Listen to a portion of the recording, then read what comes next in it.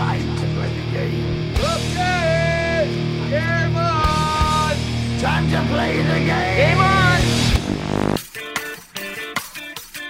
Hey everyone, welcome to the 41st episode of the Game Podcast. I'm your host, Jerry Thompson. Here with me is Brian Gottlieb, and we got some cool stuff to talk about. The first weekend of big tournaments with Hour of Devastation just happened. There were some, I guess, unfortunate changes, depending on how you look at it, to how Magic Online is posting deck lists now, and we're going to start by talking about that and how it's been affecting things. So, they used to post 10 of the 5-0 deck lists from leagues at random, and now they changed that number to 5. It's mostly at random, except every deck list that they post is going to be 10 individual cards different than the last one, which is kind of weird to me because we've already seen it happen with, like, there's 2 Mono Red lists getting posted, or 2 Mardu Vehicles lists getting posted, and I don't think that was their intention. But yeah, how has this been changing things for you, Brian? It's strange because I heard this announcement and there was kind of like a lot of uproar in the community about it. I mean, I heard people say crazy things like, I'm just going to stop playing Magic, which I just don't understand because the information provided to us is just kind of like a different context under which to play the game. Like, okay, now you don't have as much information, but neither does anyone else. So we're all just, playing a new game. And it's kind of like, if you hate this, then you should also hate the release of a new set, because a new set changes the way the game is played every time. It presents new context for us to play Magic under. And that's, to me, when I first heard the decision, that's all this was. It was a new context. And, we weren't going to have quite as much information, but there was still a lot there, and we would still extrapolate, what we needed to and make our deck decisions that way. But this isn't me saying I like or dislike the changes. I'm still kind of on the fence, but they are proving to be far more impactful than I thought they would be. The kind of like key piece I missed was that I don't really have a sense of what the metagame is right now as far as percentages go. I certainly know what decks are present in the metagame. I know who the players are. I know who to watch out for. But before looking at the 5-0 list, I was able to get a sense of exactly how played a deck was, how likely I was to face, say, Mono Red in an event. I'm having a hard time getting to that information now. I don't know exactly how I'm supposed to anticipate metagame percentages, short of just being on Magic Online all the time. Now, right now, I'm on Magic Online all the time, so it's going just fine. I do have a sense of kind of what's happening, what trends are going on. But in the past, I have done a lot of my theorizing and kind of metagaming solely based on Moto results. I thought, it often presented a full picture, and I was able to get the conclusions I need to just by seeing the 5-0 list. I don't think that's possible anymore. I think things have fundamentally changed. And again, I'm not saying it's good or bad. It's much more different than I anticipated it being. Yeah, so I think we both kind of approach things the same way, where it's like, okay, this new impactful change has happened, and it's not about looking back at what you used to have and just being like, oh man, things were better back then. I wish I had that. It's just, okay, this is the system that we exist in now. So how do we best exist here, right? Exactly. And that's how I've always approached Magic, and even when, this goes back to simple things like when a format is all one deck. Like, I think back to when it was Caw-Blade Mirrors and people were getting upset they were playing Caw-Blade Mirrors. I was like, well, I'm just going to play the Caw-Blade Mirror better than anyone else and think about all these ways to approach the Caw-Blade Mirror. And it was different. That's usually not the way you do Magic, but it was still Magic and it was still enjoyable. It was just a different skill set to be utilized. Yeah, I think no matter what format it is, I can find something to enjoy about it. It's not going to be the same type of thing every time, but no matter what, there's always going to be something that I'm going to pick out to appreciate. Exactly. And I think that's a healthy way and a way that's conducive to very good results as well, because you focus on what matters, essentially. Yeah, it's kind of a glass half full thing, which is sort of weird for me. Same. Because...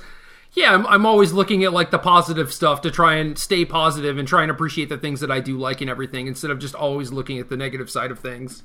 I think that the biggest thing is that I want to get your feelings on what the strategic implications of this are. Like, if you think about it just on a very basic level, are you incentivized to kind of just play decks that are a little bit safe against the field? Like, are you incentivized to look for the 50% deck as opposed to kind of being like, oh, the metagame's here now, so I should definitely swoop in with this? Is it a harder read to make? On the mailbag episode of the podcast, before you graced me with your presence, I was asked a question about how different amounts of information impact what is going to happen to you know, the metagame and decks people play and stuff like that. And I honestly didn't know. I thought I could see it either way, where it's like, you know, maybe withholding information is better for Magic as a whole, or maybe giving everyone all the information is better for Magic as a whole. I don't know. To me, I kind of relate it to like how I approach a Pro Tour, and I should note that I've mostly, like, when I've tried to peg these things like Pro Tour metagames, I've gotten them horribly wrong for one reason or another. And it's kind of just been like a different reason every time. I don't know why. Like now it is, you know, the decks that are good, and now you have to figure out how people are going to react to having that information. And you don't necessarily know what the metagame is, so it's not like you can make a good conclusion for maybe what sort of metagame decks people will play. So you're basically just like guessing at how people are going to move from here. And I don't know, man, people continue to elude me. They are complicated beings. Yeah, it's funny because what you're describing, it's not any different than what we were doing previously. Like, we were just extrapolating and guessing based on the information provided. We're just dealing with a different set of information now. So, but it was easier to predict how people were going to react because you knew everything that they knew. Okay. Right? So yes. Now I'm working with the team. I'm getting like their experiences. Like maybe I talk to you a little bit. I'm getting your experience.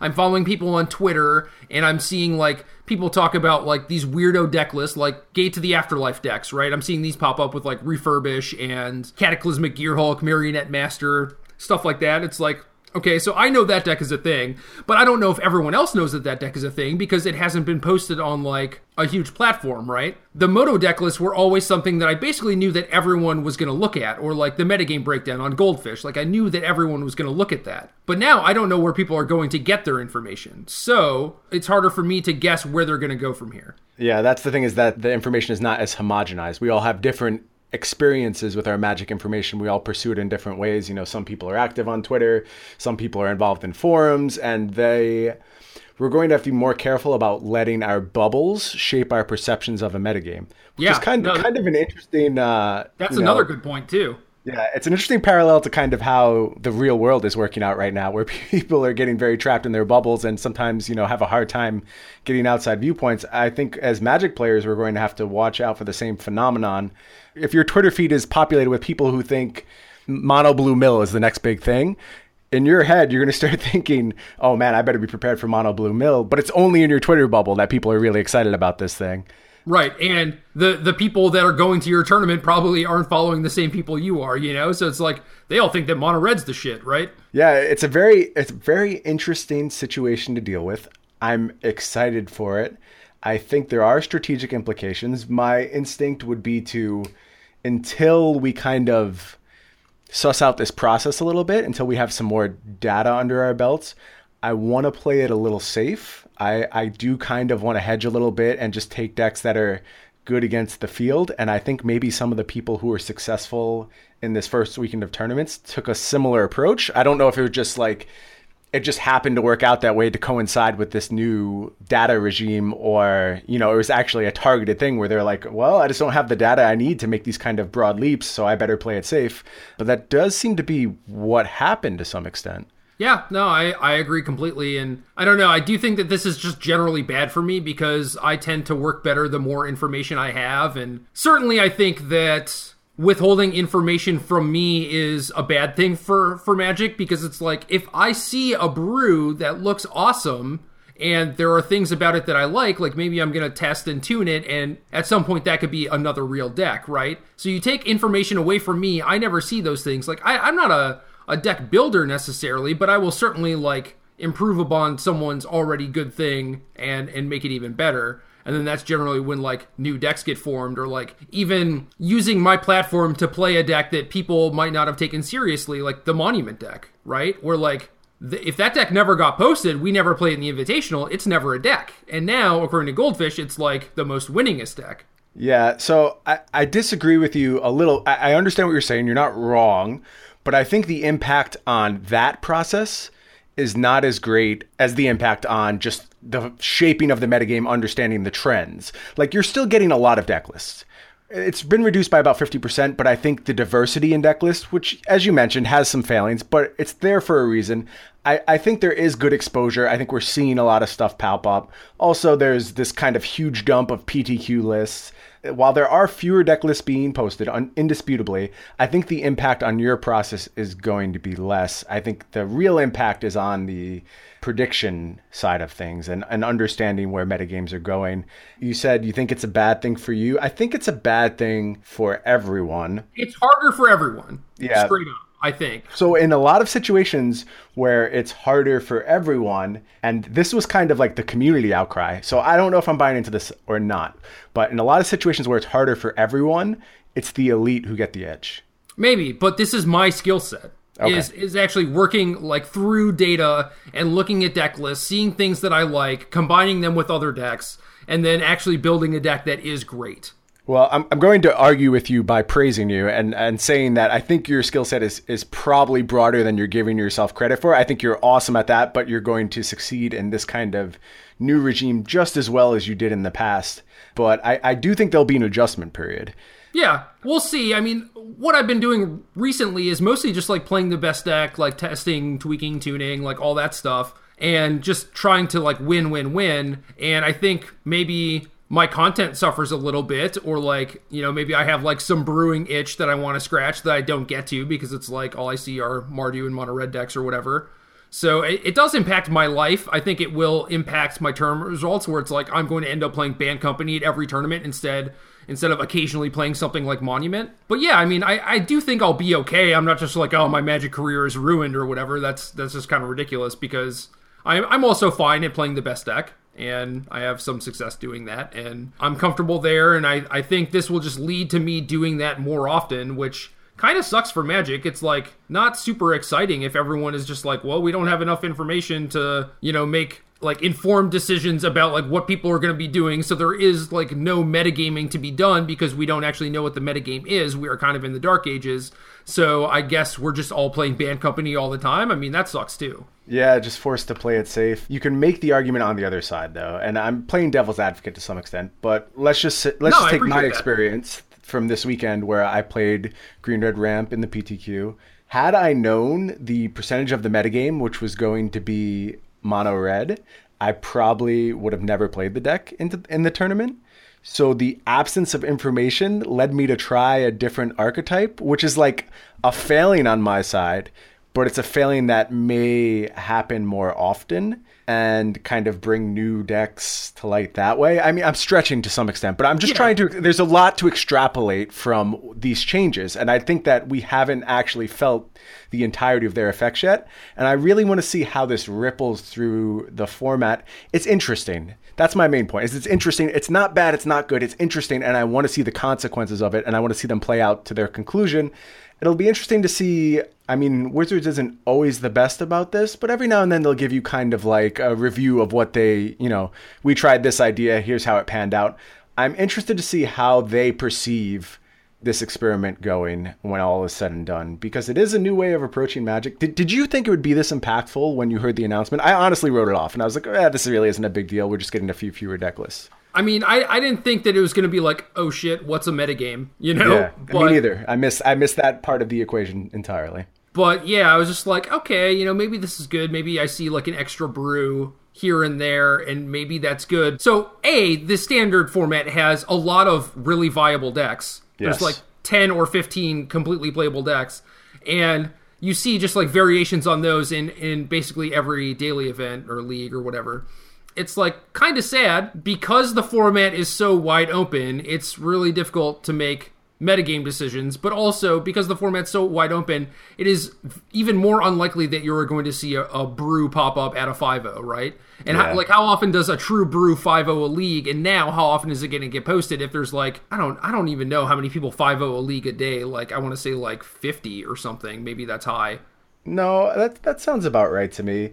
You know, I wish there could be kind of curating of these things, but you understand the problem with curating, right? Because then there's someone telling a narrative about the metagame. Right. Yep. And that's very problematic. And I think that's exactly why this automated process was used. And they wanted diversity, and this was the most automated way to get to it. Maybe we'll see that number creep up so they get a little bit more diversity. That's the thing, though, is that they are curating it to some degree. I know. You unless you present everything, there has to be some level of curation. They're just automating the curation, right? Yeah, it's automated, but it's also kind of controlled. Yeah, I know. I think this is a very complicated situation, and that speaks in favor of just dumping all the data and not having to deal with this whole quagmire of what do we release, when do we just give it all to us. Right. And I don't know, that sounds fine to me. I don't really have a problem with that. It's just a different way of playing Magic, and I don't want to keep harping on the same point, but I would be happy playing Magic under those circumstances just as much as I am happy playing it this way and how I was happy previously. So yeah, whenever a new system happens, I am excited to try and break that system. Like, how can I exploit this thing? That part is certainly interesting to me. I do feel like it's like, oh, well, a lot of the stuff that I think that I was good at, I can't really utilize here, so that kind of sucks. I don't really like being bad at things, like I don't like trying new things. I don't like going through the process of like trying to get better. It's like I don't want to suck at 20 different things or like be mediocre at them. I want to be really good at a bunch of different things, like a few key things. And this makes it harder for me. I can understand that completely. That's funny that you say that because I'm kind of the opposite. I like being great at the thing I'm all in on, and then I like having all these mediocre interests all over the place and like kind of donkeying my way through these things. Like I've been learning fighting games lately, and I love just getting trashed at them and like realizing that I'll never be good at them. I don't know. I think there's something to be said for just working on the skills you're not good at and trying to find a way to better yourself when you're the underdog and it's kind of like stacked against you, which is kind of like, as you're describing your situation here, this isn't your ideal way of playing Magic, but in finding ways to succeed under this system, I think it's going to make you a better Magic player overall.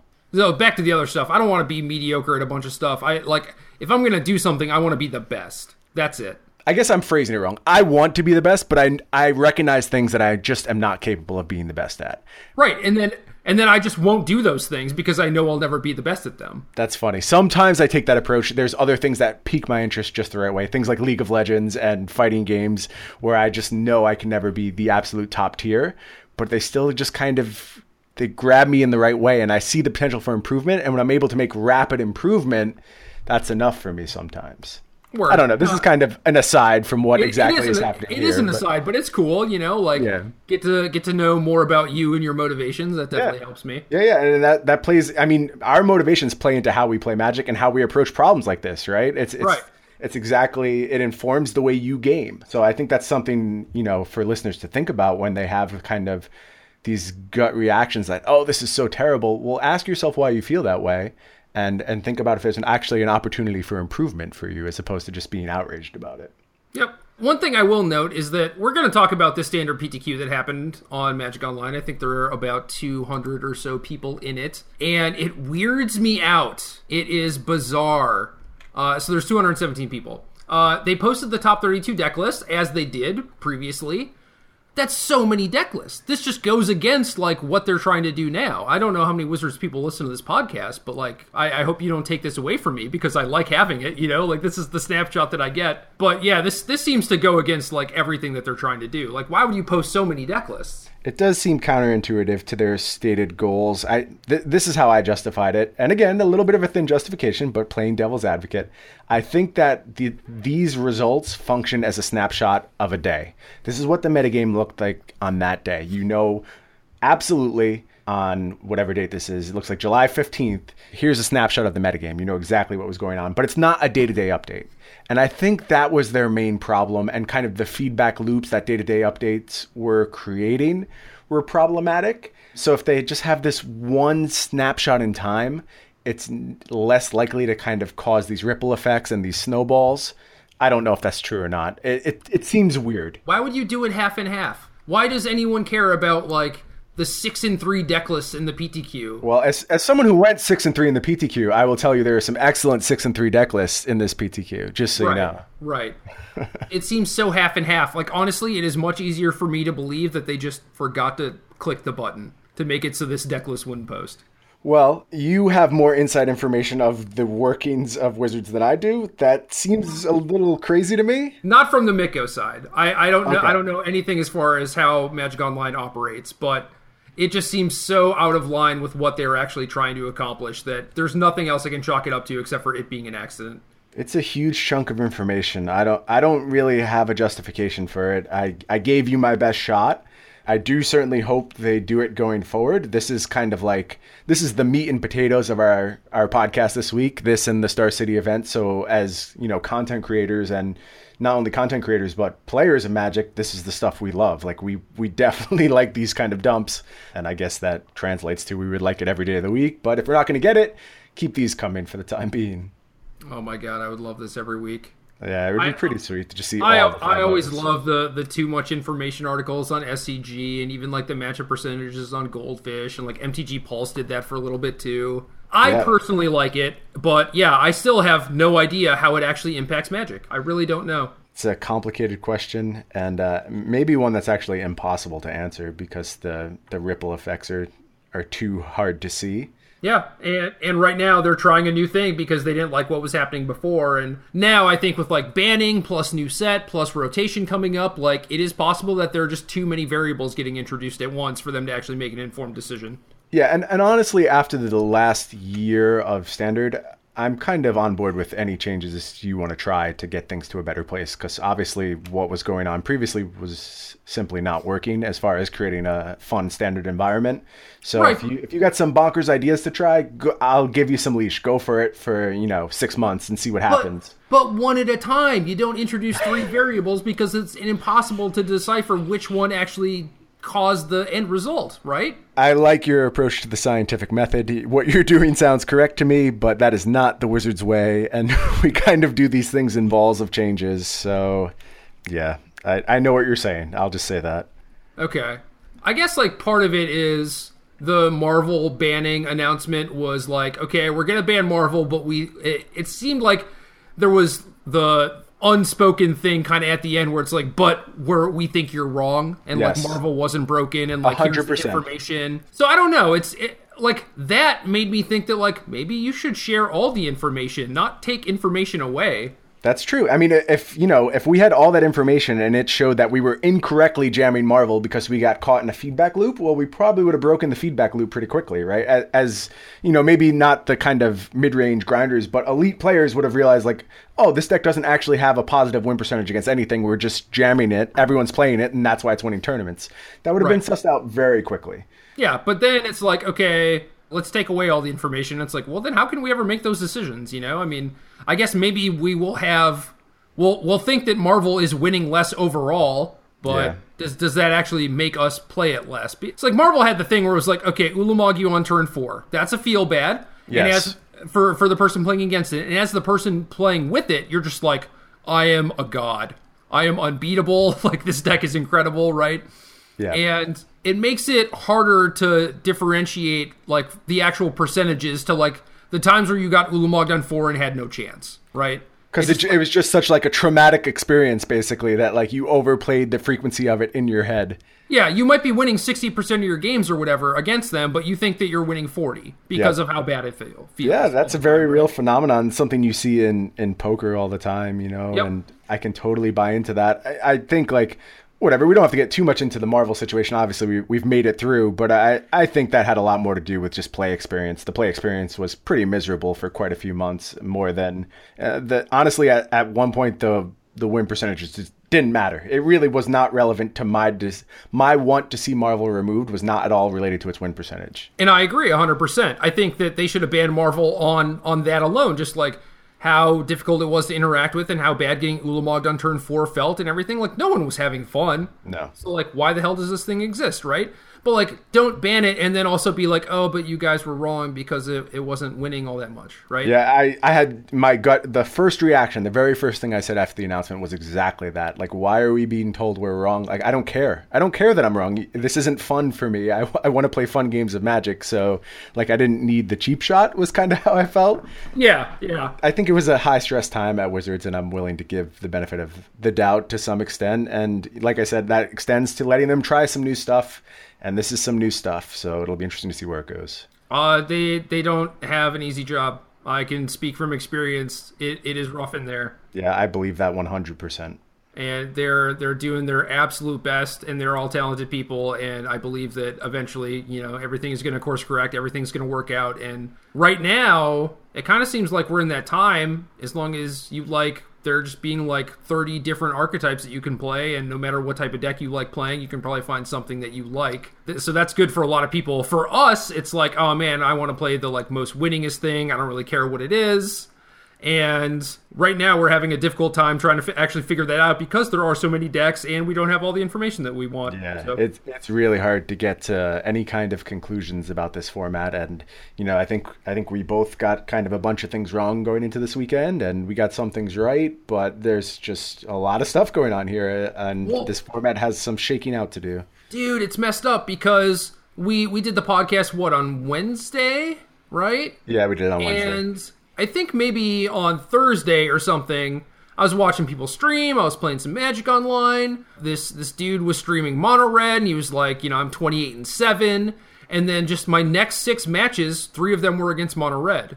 I didn't play on Friday, but I was talking with Matt Costa a bunch about the ramp list, and he ended up playing it too. And he's like, dude, I'm getting paired against Mono Red all the time. And I'm like, I've never played against Mono Red. He's like, I think we should be prepared for this in this PTQ. And I was like, I don't think it's that big of a deal. I haven't seen it at all. Yeah, dude, you got to be kidding, right? It was that day. No, it was. It was. Like, everything moves so quickly, and all it takes is one person to spread all this information, right? And then it catches like wildfire, man. Especially if it's something like Mono Red, where I think has been absent from the metagame for so long. Like, there just hasn't been a good aggressive deck, and there are just people that really identify with that stuff, and they want to do that. They want to play those decks. So it's like you catch a whiff of Mono Red being like slightly playable, and they're just, people come out in droves. They're all on it. And talk about like the oldest trick in the book. Like, it's certainly something I should have seen coming.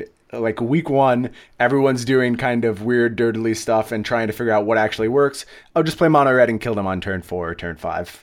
Like, it happened so many times. Who's your homeboy that I met the one time? I'm pretty sure this was your friend. That one week 1 of an open. Oh, Phil Bertorelli, really good. He doesn't play a lot of Magic, but he's a really smart guy. And you're exactly right. He beat Owen in a week 1 finals of an SCG. They were playing the Mono Red Mirror, actually. Yeah. He just like crushed it. Absolutely steamrolled the entire tournament with Mono Red, and then Mono Red absolutely disappeared from the metagame after that. Yep. Which maybe that's what's going on here too. I could totally see that happening. I think it happened on Thursday, right? So you had the thing where it's like, oh, I'll play like Monday, Tuesday, Wednesday leading up to this PTQ. Okay, I'm all set.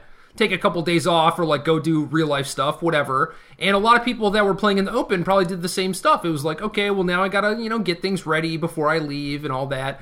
And they just missed the fact that this red deck is just absolutely killing it online. And Jonathan Job was like the one person who got like kind of this updated, bigger red list from, someone else. Gene Brumby and another person. They were testing it and gave him the list, and he made the top 8. And yeah, he was like, there were some mono red decks or whatever, but it wasn't Wildfire like it was for the Moto PTQ. Yeah, 2 very different metagames. There's a lot of cool things going on in this deck. The fact that your mana base can do 20, that's kind of bonkers. Like, I can't think of a red deck which had that much reach built into its mana base. It is mana intensive. It's like the best Keldon Necropolis of all time.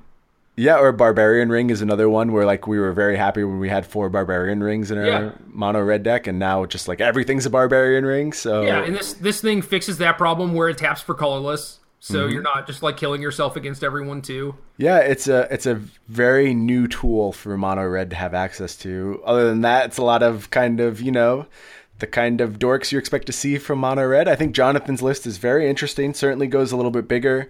If you ask me which one is probably going to be more popular going forward, I think his list is the better built of kind of the ones I've seen around. I think the bigger list feels a little bit more thought out to me. If you look at the Moto PTQ, the list, this is something I've wanted to do forever, and I tried this before the last PT. It has Cartouche and Trial of Zeal in the Dude, I wanted to do that too. Yeah, it's sometimes it feels so good. You're like, this is absolutely like the future of red decks. And then other times it's not as good. But it's something I've tried to make work in these kind of deck lists for a while now. And it's cool to see him having it, playing a prominent role in his list.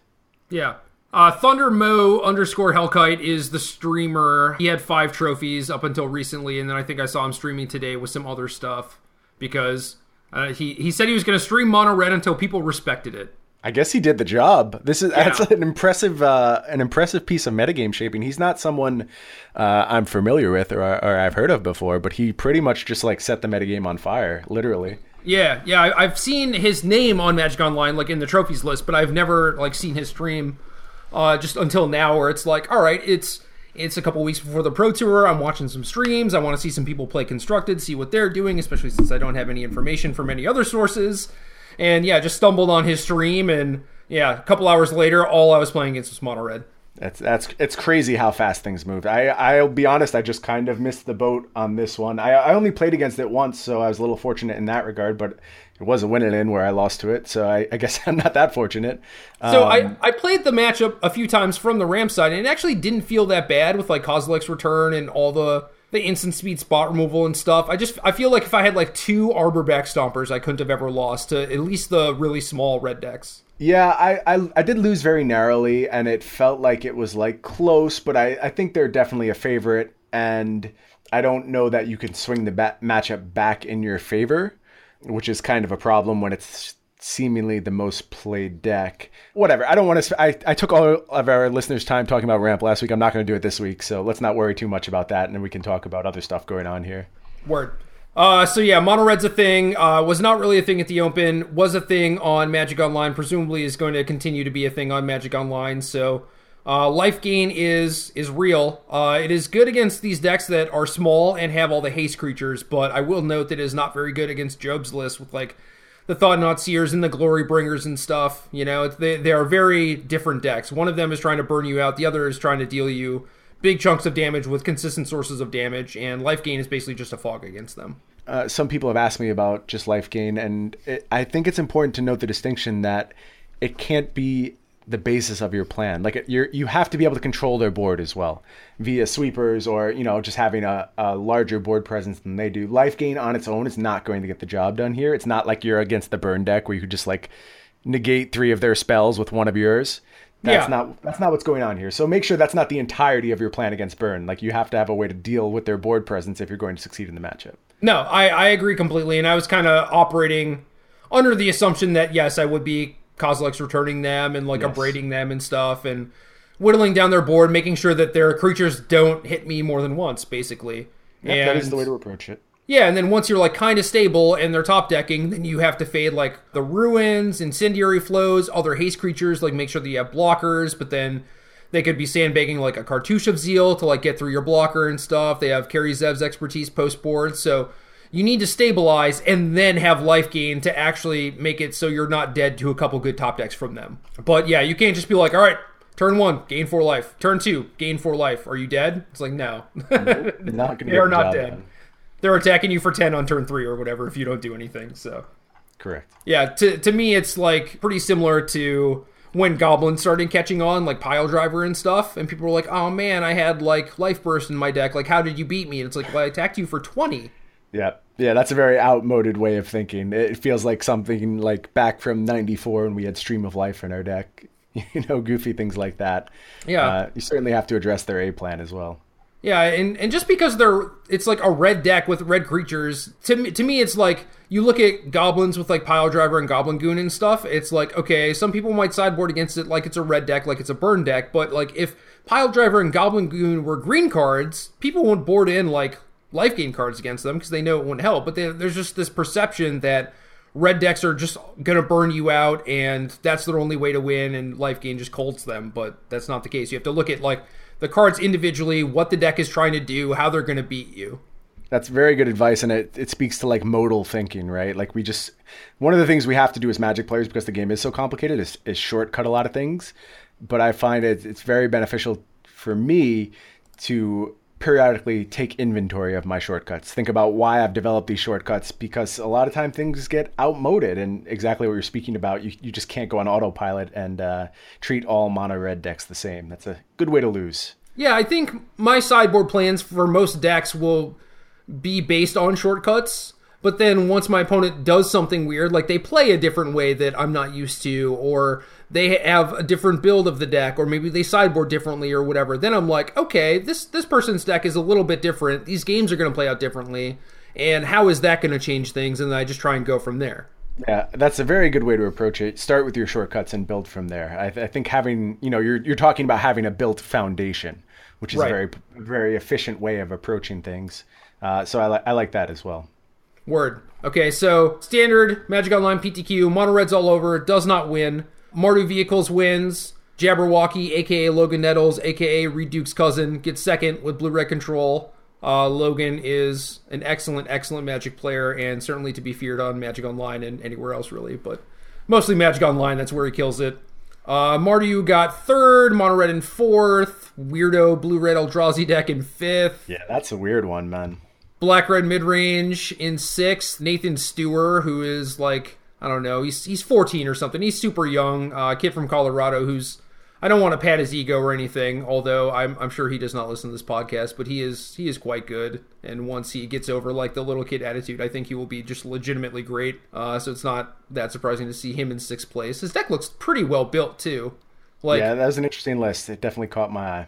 Glint Sleeve Siphoner in an otherwise like pretty fat black-red mid-range deck. It's like, yeah, kid, I like your style. Well done. I also like his discipline, right? Because it's very easy to go off the rails on a deck like this. He didn't try and do anything crazy. I can't tell you how many people were playing this exact list, like jamming boluses into it. He was just like, nope, I have a game plan. I don't need bolus.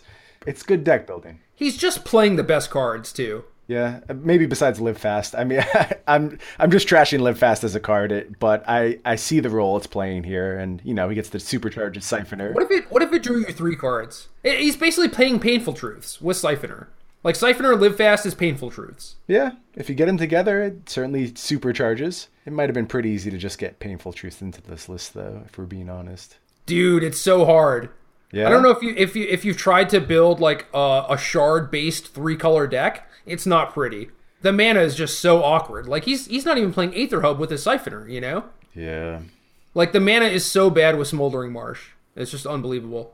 So yeah, Painful Truths is tough. That does seem more difficult than my first instinct would be. All right, so I don't really like Live Fast either. I like it more with Dark Dwellers. He only has 1 copy because he's playing Glorybringer, which I think is the better card. But yeah, not to dwell on that too much. There was a Pummeler deck in 7th, and Black-Green Energy with Dreamstealer. This was the other winner that I lost, was to this guy. This is Dave Irvine. Do you know him? He's a Florida dude. No, I don't know him. He's good. Yeah, he played very well. But Dreamstealer, I mean, part of this is the archetype I was playing, but Dreamstealer beat the crap out of me. It was so good. At one point, I thought not seared him. He had a Dreamstealer in play, and he had 3 Blossoming Defenses in his hand. And this was like on turn 3. So I'm like, well, I just have to constantly have 2 creatures in play, or I lose this game on the spot. Yeah. It was so impactful. I was so impressed by the card and the way the game's played out. And like I said, a huge portion of that was the fact that I was playing ramp. So I'm not just putting a stamp on this card like it should be in every green-black deck, but it was impressive in our games. Very impressive. Yeah, I wonder how much of that was like a meta call from him. I mean, he lost to Mardu in the quarters, it looks like. So Dreamstealer, obviously not very good there. No, it's not something you want against mono red. And yeah, if you look at kind of this top 8, it's hard to see exactly where it's good against the red-black deck probably, but that might be about it. But not against anyone else, really. Yeah. Blue-red, and black-red. Yeah, blue-red. But yeah, I don't know if that, if that's all you're getting points against, I don't know if it merits its inclusion. It could be he was expecting more ramp-style decks, or, he had just played against a ton of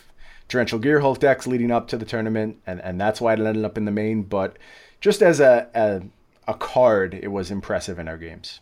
No, I could totally see that. So yeah, the rest of the PTQ had a little bit of everything. Definitely lots of mono red. Yeah, mono red was something like 28% of the top 32 or something like that. There were 9 mono red decks in the top 32. People love it. Yep, it absolutely dominated this tournament. And the next most played archetype was blue-white Monument and green-red Pummeler, both which had 4 copies. So it was a pretty large step down from mono red to the next closest archetype. Yeah, that's wild. And all the red decks are just like a little bit different too. Small tweaks. Yeah, small tweaks. Same, you could see some of them are identical. Like here's Jonathan Sukanik I don't know if I pronounced that right. Sorry if I butchered your name, Jonathan. But Sekenic. He's got the Cartouche trial package in his list, so it seems like he maybe collaborated with the other guy in the top 8. You can definitely see like the teams across this PTQ who work together on their list. I guess in Cincinnati, things kind of the same, kind of different. A lot of different archetypes. So weirdo 4-color control deck won in the hands of Michael Hamilton.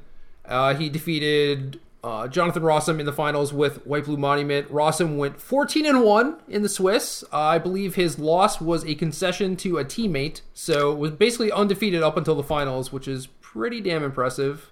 It's a dominant performance for sure. I'm a little surprised. I feel like maybe things are a little slanted against the White Blue Monument deck right now, but that could just be my own biases and, the fact that I've been playing a deck with a very positive matchup. Do you think the mono red matchup favors the blue white deck? No. Not if they don't have any hate, but like once the deck is like, okay, I'm gonna play some Blessed Alliances or the 2/3 that gains life and has Eternalize, I mean, there are lots of things that you can play to actually fix that matchup. Like you could also just like get rid of the Dusk Dawns in your deck that may or may not be good anymore. That's another product of not knowing exactly what the metagame is. Like who knows how good that card is? Yeah, that's a tough one to judge its effectiveness. I mean, it could be a reason why the Monument decks did better in the Standard Open than the PTQ. Is it like Dusk Dawn was actually playable in the Open? Yeah, I mean, if you look at there was one mono red deck in the top 32 of the SCG. So and it had big creatures. Yep. Yeah, it's actually a totally different deck, so I don't even know if it's worth making the same equivalence. But yeah, that's exactly. It's easy to see why Blue White Monument was able to raise to the top. That was the most played deck at the SCG. There were 5 copies of Blue White Monument in the top 32. So I think I read it was the most played archetype on day 2 as well. It was, unless you combine all the control decks. Okay. Like they split Blue-Red Control and Grixis Control, which I think are effectively the same deck because it was like Blue-Red with a Bolus or whatever. So there's a couple other weirdo ones floating around here, though. I saw like Blue-Black Control appearing in the top 32. Yeah, man. Maybe they got some inspiration from you. Yeah, his list was so boring, though. I'm not saying it's like it was not good. It could be great, but it's just like didn't really do anything new or spicy. So that's probably why I didn't explore it to the extent I should. He had like 2 Bantus, and that was really about it as far as new stuff went. But yeah, it's hard for me to see exactly why Blue-Black Control is better than the other options right now. I mean, I assume all the options are just tied, and also who cares? Dude just probably wanted to play the cards that he wanted to play with, right? Probably. He probably had a great time. Yeah, and then he crushed some people, so whatever. I think that was the winner's experience as well. He was just like, oh, I really like all these sweet control cards. Like, it's been a while since I cast Dovin Bond, so we're just going to jam it in here. And it seemed to work out for him pretty effectively. Yeah, dude, he got the Static Orb Ultimate on the Monument deck in the finals. I saw that game. That's crazy. I think that, people have looked at this deck list and have been a little bit taken aback by it. It looks like kind of a mishmash. He said he played a bunch leading up to the event. He tested a bunch on Magic Online, so he had a reason for his decisions, and he kind of got to this deck list by iterating. I don't think this is anything like the face of Control going forward. I don't think you'll see this list be copied in that many places. As far as interesting ideas he's exploring, I mean, he talked about kind of the resiliency of Planeswalkers right now, which rings true. They are certainly less vulnerable than all the other permanents. And, last week we talked about a Braid kind of taking out a lot of our torrential Gearhulks and doing a lot of work in the format in general. And he's just like, well, you can't touch any of my guys except for my one Gearhulk. So one of the things that is really cool is that Planeswalkers are vulnerable to Hour of Devastation. So if you're a creature deck with Planeswalkers, that's not a great place to be. Mm-hmm. Unless they have 6 loyalty, then it's kind of whatever. But yeah, in a control deck where Hour of Devastation is not good against you and isn't going to kill anything else, yeah, your Planeswalkers are great. But for the most part, people aren't playing them, so there's no reason to play like the Never Returns or whatever. Though, that if we're being honest about Hour of Devastation, it was a card that showed up in very small numbers across these tournaments. I think maybe if we're talking about cards that maybe we overhyped a little bit, it might be that one. I think it's good. I think it's good too. No, I mean, it's obviously a very powerful card, but like if you look at it's just much better against mid-range and Monument and things like that. And now, people have a chance to adapt. There aren't a lot of great shells for it. Like people are putting it in their Blue-Red Control decks. But yeah, I mean, it's not a card that I would expect to just like be a 4 of in all these decks and like crushing everyone, because it's just too narrow to do that, you know? But it's just like a nice utility card that is very powerful and does make you think a little bit longer before, like, should I play Gideon in the sideboard of my white creature deck? Where the answer was just always yes before, and now you actually have a limiting factor to consider. Right. You know, it's like, okay, I start with 3 Gideons and 12 other cards, but where do I go from there, you know? I don't know. I think part of the problem is Ramp did not win any of these tournaments. There is not a Ramp list that is proven to be good that people can copy. All of the Hour of Devastation decks are effectively just blue-red control decks. That deck is going to show up to some degree, but it's one of the decks that people know is good, got some new cards, and it is relatively easy to just like play Abrade or Essence Scatter. Like, there are cards that are good against it. So I feel like the stock of blue-red control is going to go down in the next couple weeks. So, yeah, maybe Hour of Devastation just gets worse. Gideon gets a lot better. Like, we saw Mardu in both tournaments do pretty well, which I wasn't really expecting. I don't think anyone expected Mardu. It's kind of silly if you think about it. By the same premise that, like, Mono Red is kind of suited to succeed in week 1, so is Mardu. Like, it just has a very linear game plan and has probably the best nut draw in the format still. I think we maybe were a little silly for sleeping on it to the extent that we did. Still just an ultra powerful deck. I don't see it having a huge place in the metagame going forward, but I would have said the same thing this week. So right. I don't know. I don't know where to take that information. It's hard to see where its positive matchups lie at this point, but it doesn't have a lot of bad matchups either. So maybe it's just the 50-50 deck of the format. It's the Jund. That's a fine place to be. This is a deck that, yeah, we slept on, which I thought was kind of rightfully so, but it's like I sleep on it and try and hedge against it at the same time, whereas I think a lot of people are going to sleep on it and just ignore it and forget that it exists and not try and worry about beating like Scrap Heap Scrounger, Heart of Kirin, and Planeswalkers post-board, you know? But it's like, I'm always thinking about that stuff. There's just so many cards you have to account for right now. It's such a challenge as a deck builder. It is, but there's a lot of stuff that is... It kind of gives you like incidental insurance against them. Like Abrade is a card that you can play, and it's like, it's fine. It kills Gearhulk and Heart of Kirin, which kind of insulates you from those cards to some degree. You still have to, you know, worry about them and be like, okay, what is my plan against Mardu? Do I need an additional disenchant in my deck past these 2 or whatever? You know, you still have to think about it. It's not like, oh, I have 2 Abrades, so I'm good. You know, call it a day.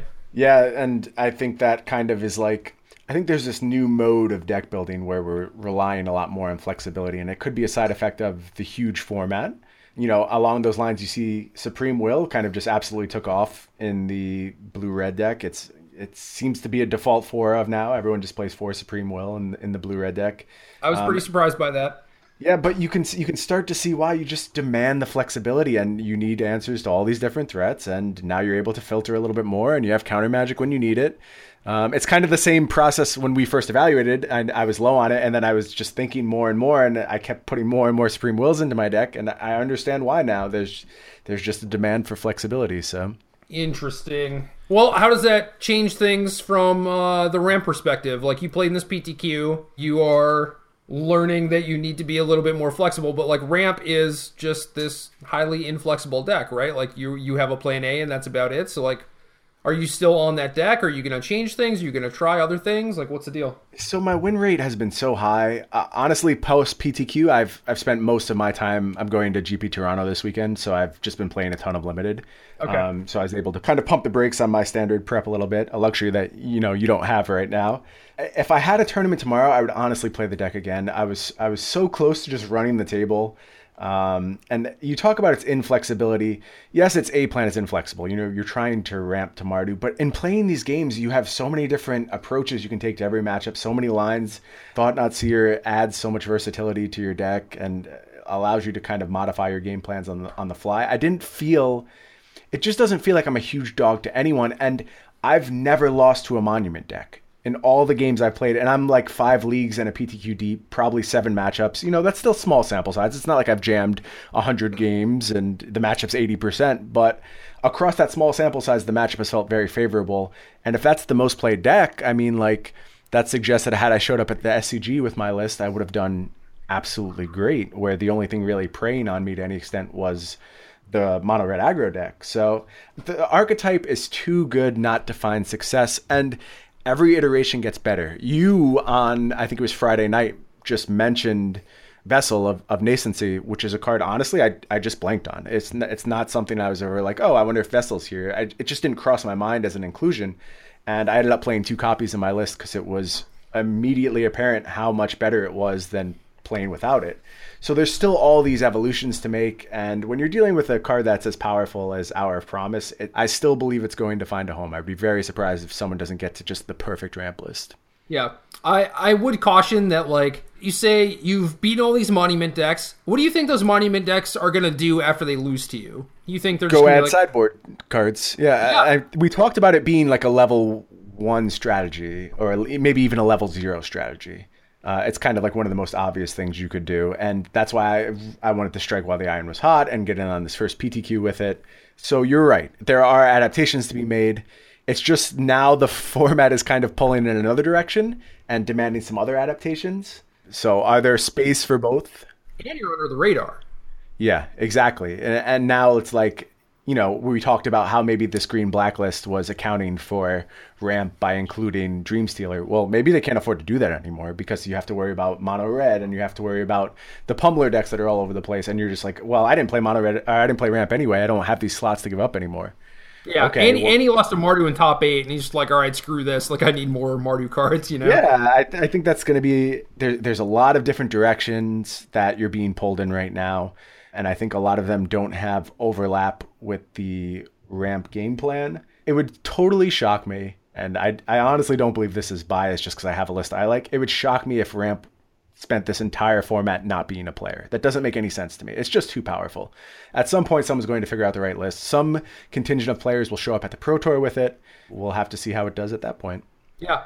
No, ramp, there are 2 versions of ramp on kind of like my bucket list before the PT. Like, I went through the brewing phase and was like, okay, let's tighten it up. Let's like make some good decks. Did that. And now it's like, okay, now I've seen some other stuff. Now I'm back in the brewing phase. And I have 2 ramp decks that I have to try, but yeah, I've also been drafting a little bit as of late, just kind of getting that out of my system, making sure that, basically just trying to figure out where I'm at and how much help I need, you know, like where I need to focus. So I feel pretty good about, like, if I had to play the PT tomorrow, like, would I draft okay? Yeah, I think I'd be okay. If the PT were tomorrow and I registered, like, Monument or whatever, would I do okay? I'd be like, yeah, I think I'm okay. So now I'm like, okay, I can brew, I can ignore draft for a little bit, and... That's good. It's always nice to have like your safety valve where you can just go totally off the rails. You know, I've been on both sides where I've known well in advance what I was playing, or at least I know like my fallback option, which I'm very comfortable with. And I've been on the side where I'm just like, I have no idea what I'm doing 2 days before the event. Yeah. And your life is so much better when you have that fail-safe tucked in your back pocket and you can just kind of explore things. And I'm sure like your success rate correlates very much with how far in advance you're able to get to your safety valve, because it gives you so much freedom in the rest of your testing process. Maybe, I don't know. Like, I always viewed Pro Tour testing as like, I just want to learn as many things as possible. And then once I get to a point where I can just like actually step back, look at all the things I've learned, and then try and figure out what people are going to do. And then, okay, if everyone's doing this, what makes sense for me to do? You know, and then like, what is the likelihood that I'm right? And that people are actually going to react this way. It's just like, I want to learn everything and then just be able to make a decision. It's not like, oh, I want to pick a deck and like tweak it a bunch, because things are going to change, you know? Just like you and the PTQ and mono red and everything. It's like you slept for a day and everything changed, right? That's very true. Things move quickly now. I guess it's just more like a back pocket type thing. Like, you don't have a disaster facing you. You know what I mean? If I can't figure it out, then sure, I can play Monument, but if I do figure it out, that's cool too. And in the situations where I've been like, I have no idea what's going on, I generally find that I've made like some of my best decisions in that time, because it's not like, oh, you know, like, what is the risk of me being wrong versus how bad is it going to be if I play white blue Monument and it sucks? You know, I think that in those moments where like my back's against the wall and I have no other options except to like use my brain and use my logic and come up with a solution, like I'm generally pretty good at that. Now that you say that, I think back to my own process, and my best constructed performance at a PT was exactly that, where like 2 days before I didn't know what to do, and I was like, I just believe that this is where the format's headed.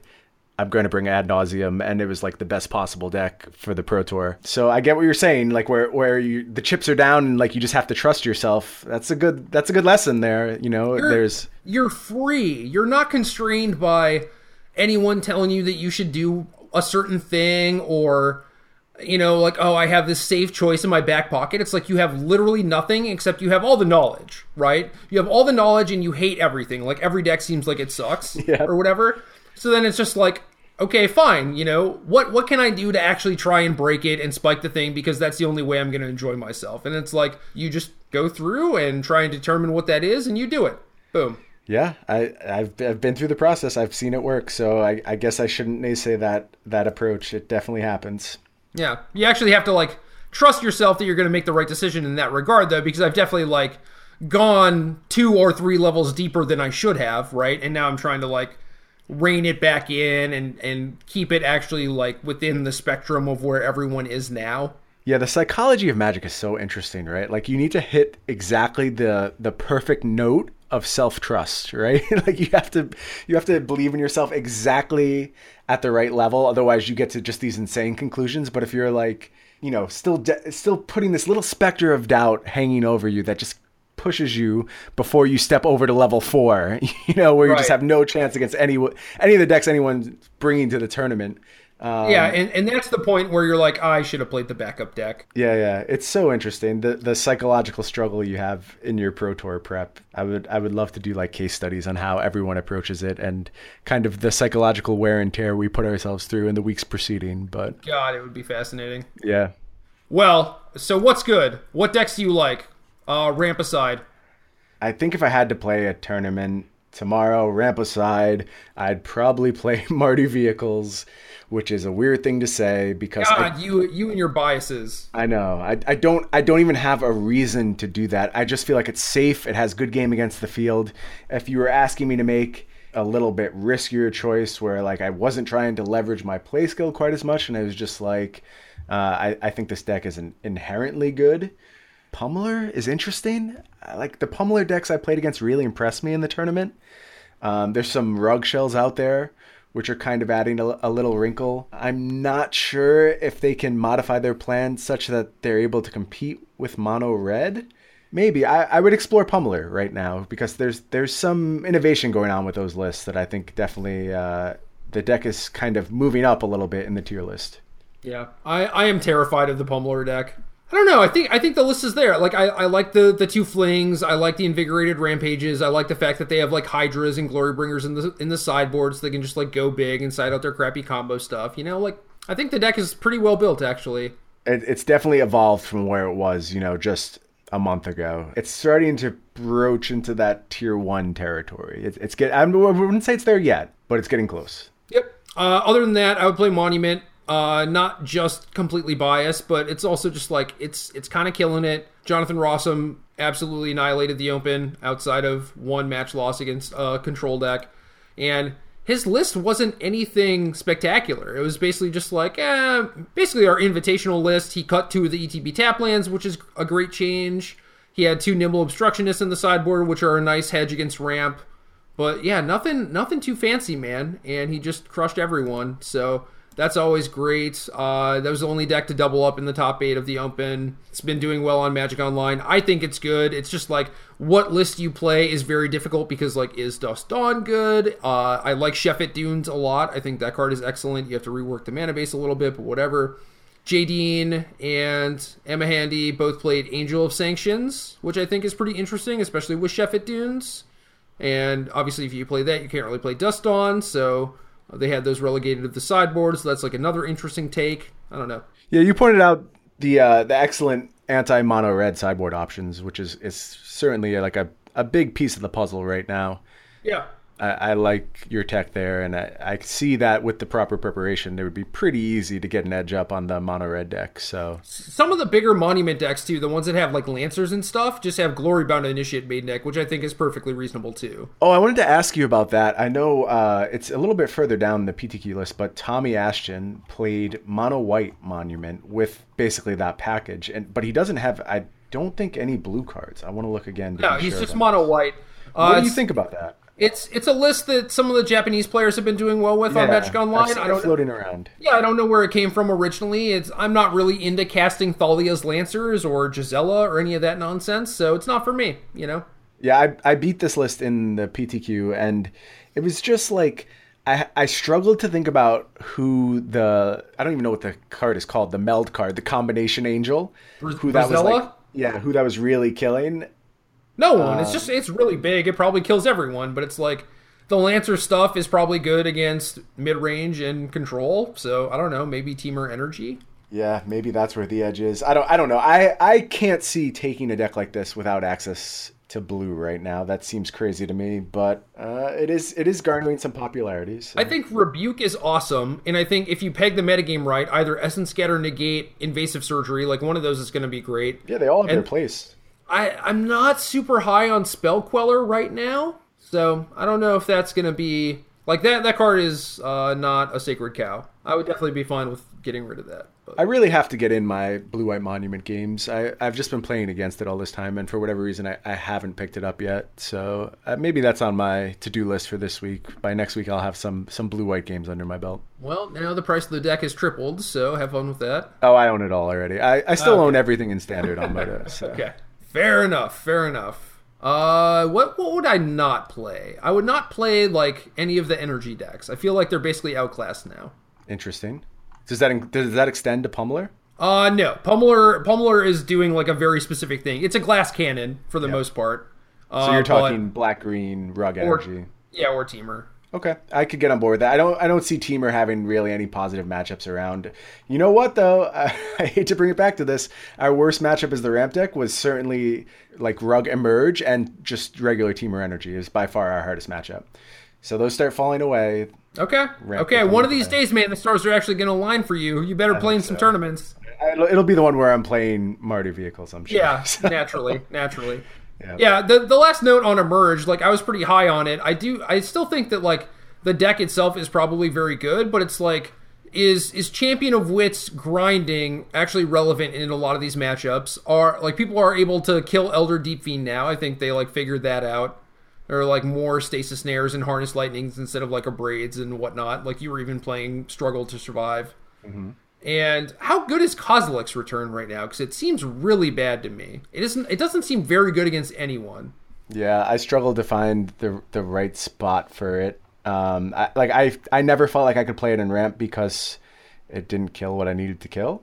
I don't know. I don't think it's like the card I want to shape my perception of the metagame around. Like I'm not relying on it to bail me out. And honestly, that's one of the power points of the Elder Deep Fiend decks. So maybe that's why they did very little this weekend. They had minimal showing across both top 32s. So.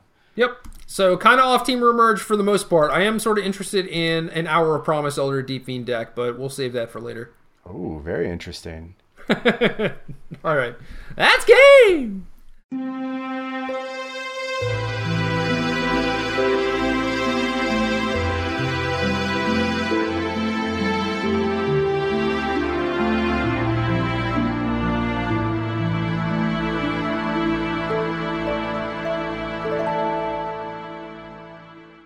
Good luck.